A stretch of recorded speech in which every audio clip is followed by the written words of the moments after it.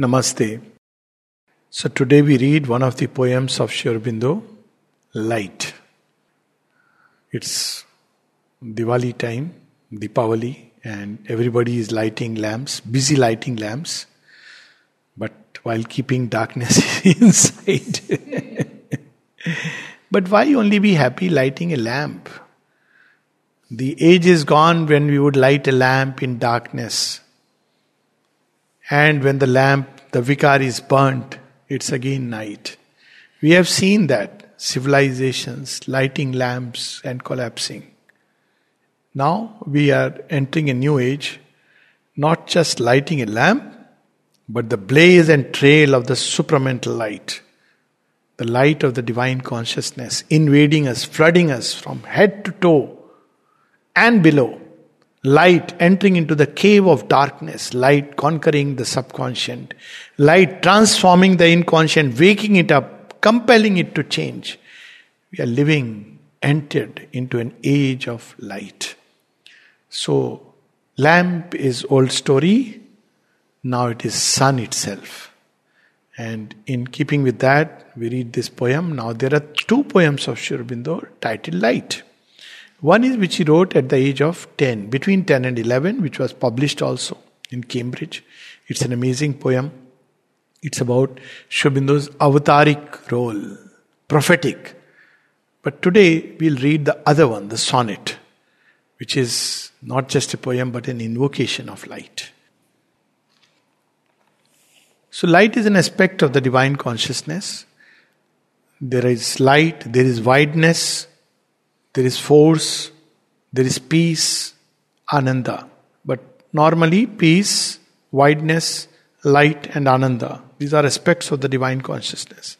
And of course power is there, which is there in everything. Light has its own power. So when you read Sri Aurobindo, he speaks of these four aspects of the divine consciousness. So what is light? Very often we think light is knowledge, but light is that which illumines the field. It prepares for knowledge. Knowledge is, if we have to equate it, it is truth. In the real sense, it is that which reveals to us the secret core of everything. Truth. Truth is not what we understand, but light is that which illumines. When light comes, sometimes we can become very uncomfortable. There is a story about a sadhika who came to mother and she says, I want to do yoga. She said, okay, stay on. And then after some time she says, what have you done? What has happened to me? Why? Before I did yoga, I was an ignorant person. And so everything was nice, everything is, when we are in ignorance, everything is same. And suddenly she says, I began to become aware of many things within me, in people around me, of which I was not aware. And it has made me very uncomfortable, because your neat world collapses. First thing that happens when light comes, our neat world collapses. Because in darkness we make nice constructs. In darkness we have hidden dirt in the corner. In darkness we believe God does not watch us. So anything is possible. We can do anything in the privacy of our lives. But when light comes, have you seen when light enters old time houses, when light I remember seeing it as a child in my own house when sunlight used to come in. It was a very interesting phenomenon that you would suddenly see in it many, many particles of dust. Even though parents were so much cleanliness conscious and they would get cleaned and everything, but you could see it. It's not only when it's not that during cleaning it's a different kind of dust which is coming, but you could actually see in that light little particles of dust. And it was a very fascinating sight. Fascinating that how does it happen? I used to wonder, where is this dust? I don't see it. But it is there somewhere. When the sunlight comes, you can see it. It will literally like a ray. So first thing that happens with the action of the light is, we begin to see what we don't want to see. It's very uncomfortable. That's why many people don't want to take up yoga. It's a very unconscious resistance. They give all kinds of excuses for the delay, but it's because suddenly we have built an image about ourselves to the world and we believe it is true. It's like when you speak a lie too often, you think it is true. But when light comes, suddenly that image is shattered. And what you see behind may not be bearable. One of the first thing that happens in yoga, the first thing, not one of the first thing. Sri Aurobindo says when we step back and look at nature, we become aware of the disorderly order. We call it order.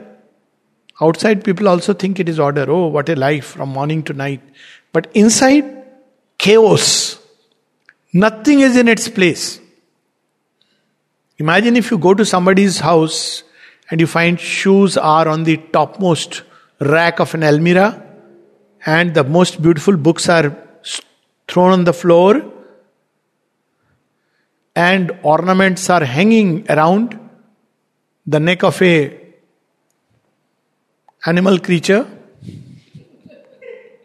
pig, and pearls are thrown before swines, and we have treasured what is worthless, tinsels, thinking they are very valuable. This is our life. And when light comes, it shows us what they are. Suddenly we see what we thought as gems are worth nothing. And what we had thrown away on the floor, they are the real things. Oh, I have kept like this. Now suddenly we become aware of a new order. And we don't know where to begin. And that's why there is grace, there is love.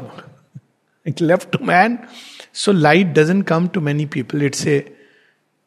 I won't use the word, it's a grace, but it's...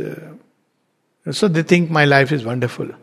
There are people who don't even know that what they are calling as wonderful is nothing but crass ignorance. I often use this, little thing from Kabir. I have seen this sight of a goat being taken for sacrifice and she's munching, feeling very happy, sitting inside on a luna that I am so nice. If she could think, she would have looked back because I was left behind in my own reverie, driving a scooter where this Luna fellow is speeding ahead and this goat was looking at me. It's a real sight, and I thought she must be thinking how fortunate I am. Look at this man. He's left behind and I am going ahead. And if I could communicate with my smile, yes, you are going to be butchered, you don't know that. Kabir says this, Jagat chabena kal ka kuch mukh mein kuch god. Kuch mukh mein kuch god. He says this world is a food. For whom? For death. Half it has eaten. 40 years gone of life. 50 years or whatever we want to take as. And rest is in his lap. We think, I am enjoying life. He is looking at you, your time up. Every year it is swallowing little by little. It's a frightening sight, but it's a true mystic sight. But we love to do that. We don't like to be in Divine Mother's lap where she will give us back another, not just 50 years, but a lot of other things which we have lost inside. So when light comes, all this is exposed to our sight. And then a great working starts. Unless we become conscious of what is inside us, how can we change? As long as we are only conscious of outside, it's so easy to blame, complain, grudge.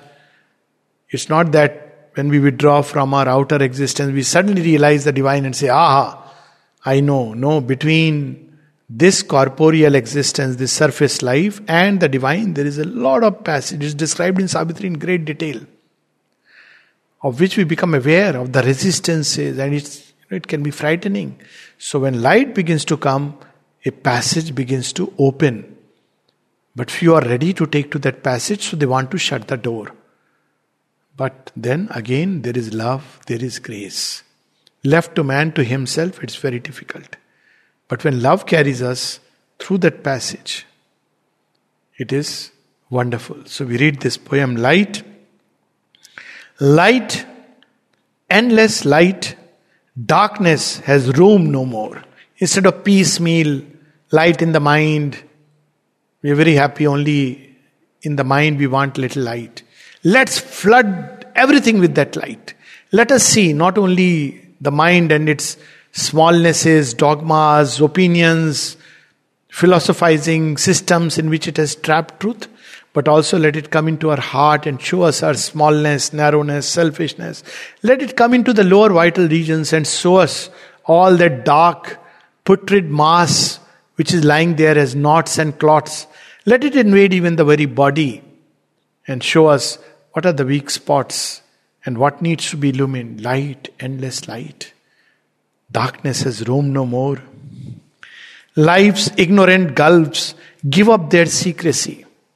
Ignorant gulfs where snakes are hidden. Imagine if you tell somebody, you are keeping a snake in your bathroom. See what happens after that. Whether he can ever go there or not. But we have such snakes in our bathroom, inside. Snakes and scorpions. When the eye of yoga opens, you can actually see them. This light is real, it's not imagination. But we need a subtle sight. Some have this because they are born with it. It is something like a faculty. In some it can open as a result of yoga, and it starts by showing you little dots. Sometimes you see dancing in space, and then you can see colors, and then each color indicating a light, and then there is a whole world of lights through which you can understand. People may try to deceive outwardly by charm and by impress you by their language and by their impeccable manners, by the car they come out with, but you can't deceive a yogi. So that is how Mother says that when people are going to the supramental world, she speaks about the boat. So she says that she saw who are being accepted for the new creation, who are being asked stay back. And she says, when I saw it, I was seized with an uncontrollable laughter. So she was asked, Mother, why this uncontrollable laughter?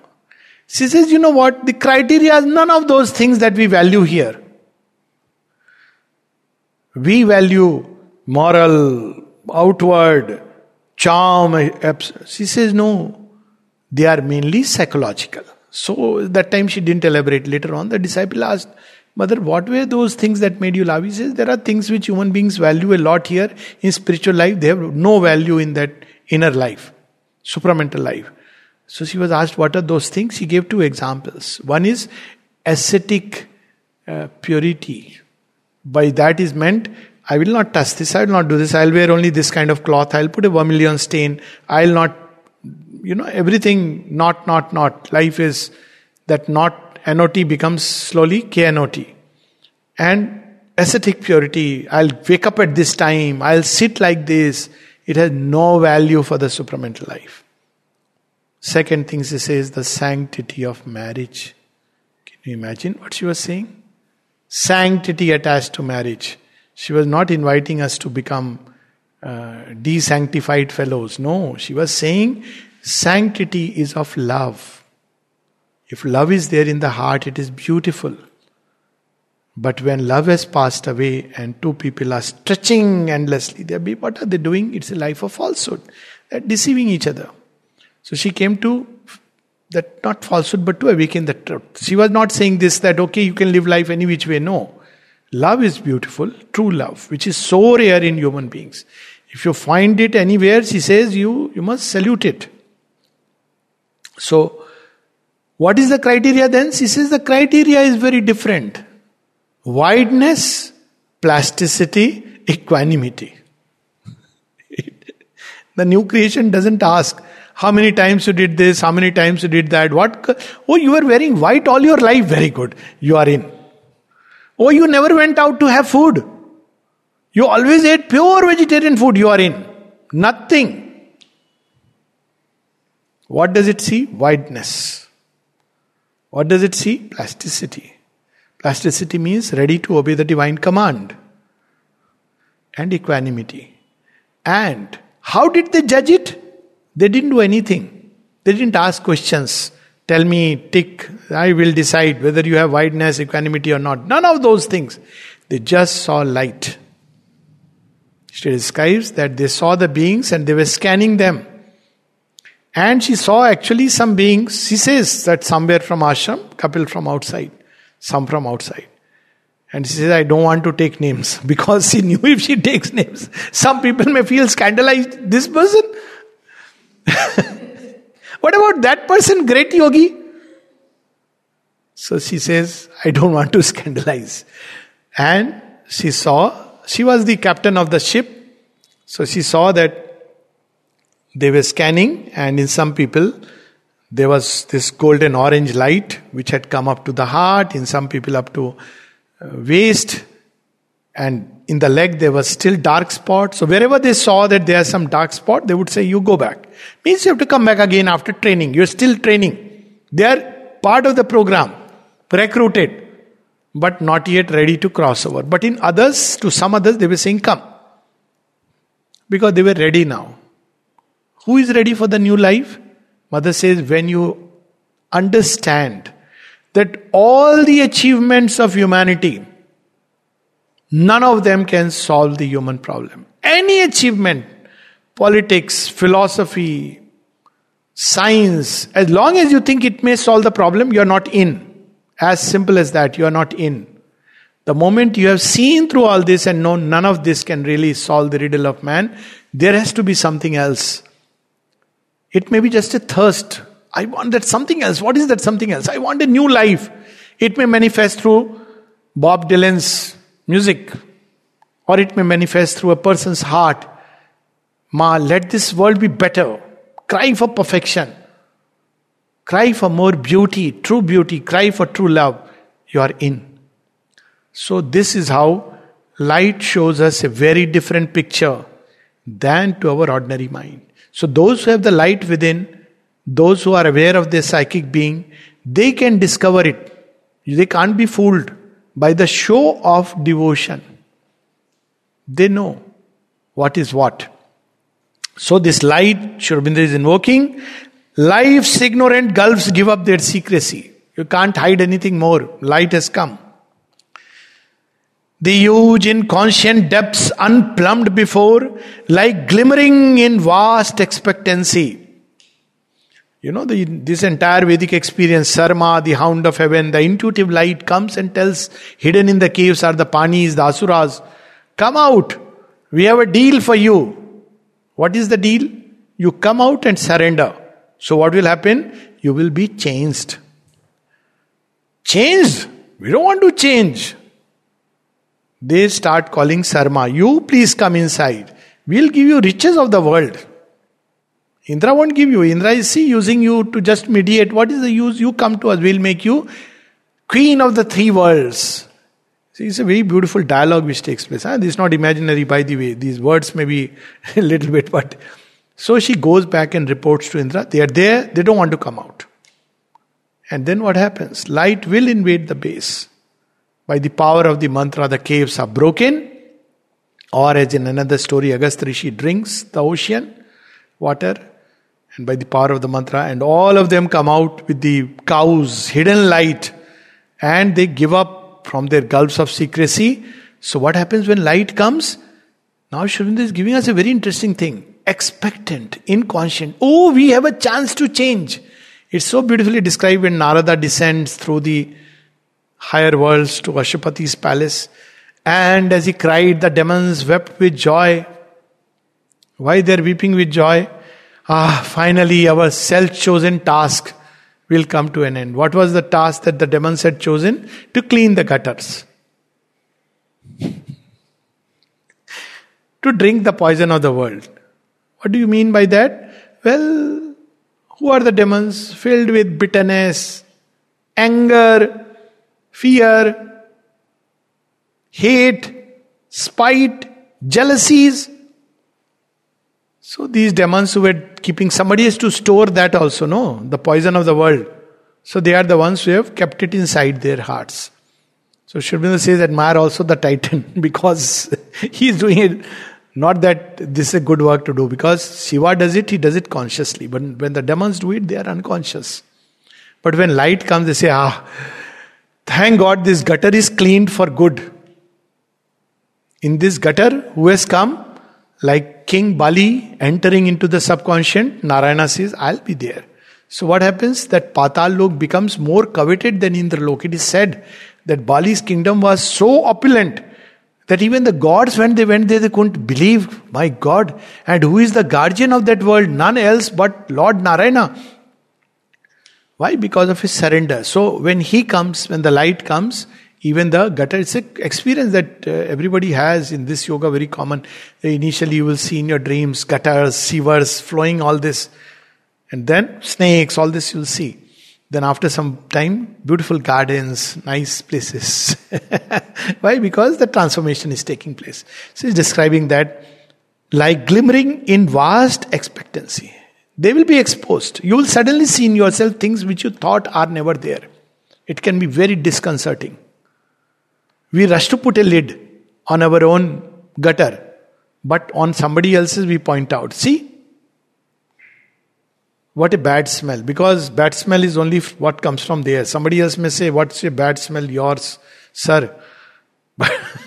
So you want to cover it with perfume. But when the gutter opens, so inconscient. But this is not to become disheartened. Expectancy. Why he has opened the gutter? Because now the divine will apply to it the super detergent of divine love, which will clean everything. And what will be created there? It will be more richer garden than the hanging garden of Babylon or the garden of the gods. So that's why vast expectancy. Inconscient opens up it, but what happens? It lie glimmering in vast expectancy. Unplumbed. Look, it's literally the word which has never been measured, which nobody has gone inside to see. Light, timeless light, immutable and apart. Which light is he talking about? That light which has seen the ages past, timeless light. So endless space, the dimension of space, right from top to the inconscient, all domains. So the first stanza is endless light. Second is timeless light. This light has not come for a brief moment, not like a little vision, but the divine light. He is speaking of the divine light which bears the ages in its bosom. Light, timeless light, immutable and apart. The holy sealed mystery, mysterious doors unclosed. This light was not accessible to man. There are many kinds of light. Sri Aurobindo speaks about the blue light of Shri Krishna and Sri Aurobindo, the sky blue light, which is a mix of blue and white, which is the joint action of Mother and Sri Aurobindo, green light, green bluish light, green white light, brown light, red light, all kinds of light. White light of the Divine Mother, the golden light of the supramental which has been kept there. White light, yes, but the golden light, no. It's kept inside the door. White light, whenever the divine has come, Divine Mother, she has brought with her. But this time she wants man to bathe in the golden light. So what happens? The doors are flung apart and this golden light, timeless light, immutable and apart. That's why it is apart. It has not yet come down. It is hidden. The doors unclosed. Look at Sri Aurobindo's language. He could have used the word open, leaving aside the poetic aspects. Why is he saying unclose? As if something which was closed deliberately. And that has been unclosed. Why it was closed? Because if it floods and invades human consciousness, it may break down. It's not easy, as I said, just to see the things in that light. That's why yoga is not meant for all. You have to have an adhikar bhed. You can't breathe otherwise. Light, burning light from the infinite's diamond heart. Again, the diamond is the supramental. Sri Aurobindo speaks of supermind as the diamond. He says it is hard as the diamond, harder than the diamond. It's so concrete. And yet it is softest of the soft. Both things are there in the supramental. The nature of the supermind. And when the mother was asked about, Nalinida was asked about diamond light because she gave to Sri Aurobindo society, the symbol, you see, it's Sri Aurobindo symbol, but covered, it becomes a diamond. Have you noticed? Covered all around. So it was the diamond light. So Nalinida was asked, what does it mean? He says, diamond light means the mother's light at its intensest. It's an intense action of the Divine Mother's light. So that diamond light, which is intense, which enters, flowing from the diamond heart, quivers in my heart where blooms the deathless rose. The deathless rose, we have read about it in Savitri, is the psychic being in man. And this deathless rose. Why? Because rose is the flower of love. It gives itself. And not only now, rose has always been used as a flower of love. Right from ancient Persia through the ages. And which is that part in us which embodies love and gives itself in love? It is the psychic being. The deathless rose. Always it gives. And therefore always it blooms. Because we don't give, we want to hold back, therefore we die. You see, a river gives, so it runs. So it's like that. So the sun keeps giving, so it burns. Well, examples in nature, we can look at it either ways, but quivers in my heart. He's describing an experience. The first glimpse of the supermind can come through the heart. Mother speaks of it in when she speaks of commentaries on the Dhammapad, that's in 57, 58, that you can glimpse the supermind through the heart. There is a little window. Otherwise you cannot. You think by trying to climb through the mind? No, you cannot. The mind will reach into an abstraction, a cold void abstraction. We will construct everything about the supermind and know nothing about it. But through the heart you can have a glimpse of the supramental. And that's why the mother says the most difficult people to convert will be those who have worked too much upon themselves, the intellectuals. So who will be easiest to open? She says, the simple people with a heart. She says even animals and plants will respond first. Poor us, intellectuals. That's why I remember in the ashram when somebody tells, oh, you are a great intellectual. Know that there is it's said with a touch of irony and sarcastic comment. You think, intellectual bola mere ko. If you are thinking you are happy, go a few steps and then turn behind and you'll see him smiling. The khali intellectual hai. He talks about yoga. We walk the path of yoga. Not knowing that this thought itself opens the door to the ditch. You can walk and talk about the yoga. You can walk the talk. You can talk and walk about the yoga. Or you may talk and not walk yoga, and you may walk and not talk about the yoga. So all possibilities are there. But you can talk and walk. It's not like you are either talking or walking. But intellectuals only talk. That is true. They talk and talk and talk. And words, books. Analyzing the supermind. Even supermind has not analyzed itself this way. And if supermind were to ever read what he has written about me, he would say, great sir, I am horrified. I have become aware of myself through your goodness self. Because supermind has a touch of humor. Thank you for making me conscious of what I am. I didn't know that I am all these things. So, this is not against, it's okay. But you should look at the expression. Sri Aurobindo is not saying light dancing on my head. Light dancing on your head, mother gives that image, will make you quiet. The day light dances on your head, you will have the silence in the heart. Then you will speak, but you will not speak from scholarly academic wisdom. It will be light pouring in, light manifesting through speech, as the mother says in one of her experiences, that yesterday I saw the efficacy of prayer. When she was asked to speak, she said, what will I speak? It's an experience equivalent to Sri Aurobindo. And see, both it came through the heart. When Sri Aurobindo was asked to speak, he said, how will I speak? I have a silent mind. Says, you bow down to the Narayana, where? In the heart. And he did that and speech came. And the mother says, she said, what will I speak? I am not a speaker. And she was told, you speak. So she goes there and then she says, the Lord, your light was manifested through the mouth. She could see that. So that is light coming through the heart. Even in mantra, many people talk a lot about mantra, but they forget what Sri Aurobindo has said. It rises from the heart. Prayer rises from the heart. You may analyze everything, but if the heart is asleep, so the deathless rose quivers in my heart, where blooms the deathless rose. It's blooming. In us, it's like a bud, but in him, it is blooming. Light in its rapture, leaping through the nerves. So we have seen different aspects of light itself. What does light bring? It brings joy. When somebody asks the mother, I have become conscious of my faults. She says, rejoice. Now you have a chance of getting rid of them. When we become aware that there is a fault inside us, we should be happy that the divine grace has shown us what needs to be rejected or offered or transformed. Much better than living like ignoramuses. That, well, I am wonderful. Everybody around. But when light shows us, when light comes, it shows us all our insincerities.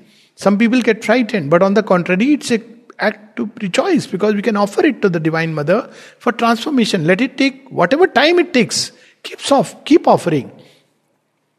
Light, and then what happens? It gives a rapture. So the difference between true inspiration, that's how we'll see in Savitri, that when oft inspiration with her golden feet, when it comes, what happens? It was like a golden phial of bliss. It pours and you experience a joy. So if you experience that rapture inside, then you know that you are in the right state. It's the true inspiration. So here what does it do? This rapture is coursing through the nerves. This is literal. The very nerves will experience that joy. Light, brooding light. Age, smitten, passionate cell. So nerves it is coursing, but on the cells it is brooding. Look at the term. Brooding is like surrounding, like a tapas. It wants to enter. Is watching over the cells because it wants to enter and change them. In a mute blaze of ecstasy, preserves a living sense of the imperishable. Suddenly the cells wake up. Wake up to what? The sense of the divine presence within. Imperishable. Normally they are destroyed, but they discover that no, there is a possibility that we need not be destroyed. Mother describes it at great length about this yoga of the cells. She says, cells which are transformed, then she keeps them aside. And then she picks up other group of cells.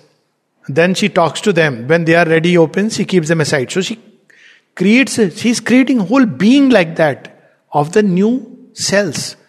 And then she says, what do I do with the other ones who are refusing? It's a very interesting conversation. She says, okay, what happens after death?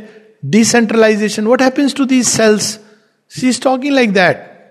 Okay, they can go into contagion. But then at another point she speaks about switching over to a new body. Then she's asked that now the new body is formed. Why don't you leave? She says, these cells which have been with me, what will they say? They also are expectant. She could have easily left. In 1972, we see she has seen a new body. And even before that, there are experiences. But she continues to stay. And when she is asked, so much agony, because toward the end she is working on the hardest elements, totally refusing to change. She says, after all, they have been with me. She doesn't want to disappoint them. So she is pushing that light, and the cells suddenly respond with, it hurts and aches. Again she pushes, and again they respond. Those last few months, people who could hear on one side, Om Namo Bhagavate, Om Namo Bhagavate. On the other side, toward the later part, the cells, because they are not ready, especially the bones, they don't want that light. They've lived in darkness, they like to be. And every time she would push the supramental light, they would respond with a, oh. And she would not give up. She would say, make me walk. Those last sentences. Pranab, make me walk. Why? Because the legs, the inconscient, it is refusing the light. She says, why you will refuse? I'll push into it. It is only when it went to the ultimate limit, she knew that no, now it's no more. This much is what is done. It is done. Whatever maximum change could take place in the human body, it was done. And then they describe that after that day, she suddenly became very quiet. For the next couple of days, she looked like a little baby. Why? Because she had known that the mission is over, finished. It's not that she said in this many words. Because she had transformed whatever could be. Toward the last 6 months, she was pushing into the inconscient. And then when it was like some cells were left as a residue. All this she speaks about. If you read through the agenda, you'll see. The residue. Refusing to change. So she said, okay, fine. as because now beyond a point. But it also means that there would be, because these cells correspond, the cells that refuse to change correspond to certain portions of creation, which will be destroyed because they have refused to change. But there are others which have opened up and are ready for the new life. So that is the mystery of 17th November, that she pushed everything, and then to the extent that could be transformed, was transformed, taken into the new life. And this experience of Nalinida, where she says, I have come back, I'm in my new body, I'm just the same human and divine mother, you can relate with me just the same way, which is described in that beautiful vision by Nalinida in his collected works of Nalinida, volume 6. So what is it? It sees there a number of people's experiences going on till now, where she comes in a new body. But what was left behind was the residue which was not ready for change. And there will be portions in cosmos where there would be all this, but that's okay. When you look at billions of years of journey, few elements. So this is how, and she had foreseen all this. She speaks about those which will be taken up in the new creation, and there are portions which will collapse and will be integrated back into the animal world. And portions which are perverted part of human consciousness, she says they will be destroyed. I move in an ocean of stupendous light. This ocean of light is all around us, above us. Why we don't see it? We are shut in our ego. Imagine, ever catch ourselves what we are doing when we are living life from morning to night. All the time thinking about myself. See, said this. It's so surprising. I know someone whose birthday is next day, but couldn't sleep whole night. Why? X said this to me. I said, but nothing is there, nothing has happened. Nobody has complained about you. No. Mera ye problem hai. I said, yeah, but you are here, living here for decades. I am nobody to counsel you. You offered to mother. Tomorrow is your birthday. Be in that state. Offer whatever has happened. It's okay. See the resistance which can come. And often just before birthdays, just before darshan days, these things are very active. So one should be very careful. And so he goes to sleep, he can't sleep. So ultimately I had to say, okay, take a sleeping pill and sleep. And next day, birthday, there is some altercation with somebody else. And the person feels that, it's better I quit and go away. Imagine the resistance that can come in human nature. It's not about a person. It's about the resistance in human nature. It prefers to die than to be transformed by the light. When mother was told this is a story of a different, and when mother was told about somebody, she says, they want to die, and I tell them, yes, die, then die to the ego. You want to die? Die to your ego. What does it matter? Who are you? Who said what? Finish. Die to the ego and be born to the light. So I move in an ocean of stupendous light, joining my depths to his eternal height. So this light completely invades, and a new bridge through which everything else can pour. So I'll just read this poem now in one flow, then we'll stop. Light. Light, endless light, darkness has room no more. Life's ignorant gulfs give up their secrecy. The huge inconscient depths unplumbed before lie glimmering in vast expectancy. Light, timeless light, immutable and apart. The holy sealed mysterious doors unclose. Light, burning light from the infinite's diamond heart quivers in my heart where blooms the deathless rose. Light in its rapture, leaping through the nerves. Light, brooding light, each smitten, passionate cell in a mute blaze of ecstasy preserves a living sense of the imperishable. It's passionate, smitten. It has given itself in that ecstasy. I move in an ocean of stupendous light, joining my depths to his eternal height. I would like to close with a little experience from Savitri of this light when it enters the inconscient and what it does, how death is transformed. It is a marvelous experience. Smitten, yes. This is exactly the same experience which is described. Body was eaten by light. Light, that's right. Page 667. Now here it is deathless rose. So it has given itself in ecstasy. There is rapture. Let your light invade the base. So this is a state which is described of the yogin. And now the state of that which refuses, resists to yield. What happens then? Here there is ecstasy. And what happens here? Page 67. Light like a burning tongue licked up his thoughts. This is now Savitri licking up, eating up by light. Kali's day, Diwali day, Mother Kali destroying the demon. Here she is eating up by light. Light was a luminous torture in his heart. Here there is ecstasy. Why it is ecstasy? Because the deathless rose has bloomed and it is giving itself. Teri talwar ke niche nachiya karke chaiya chaiya.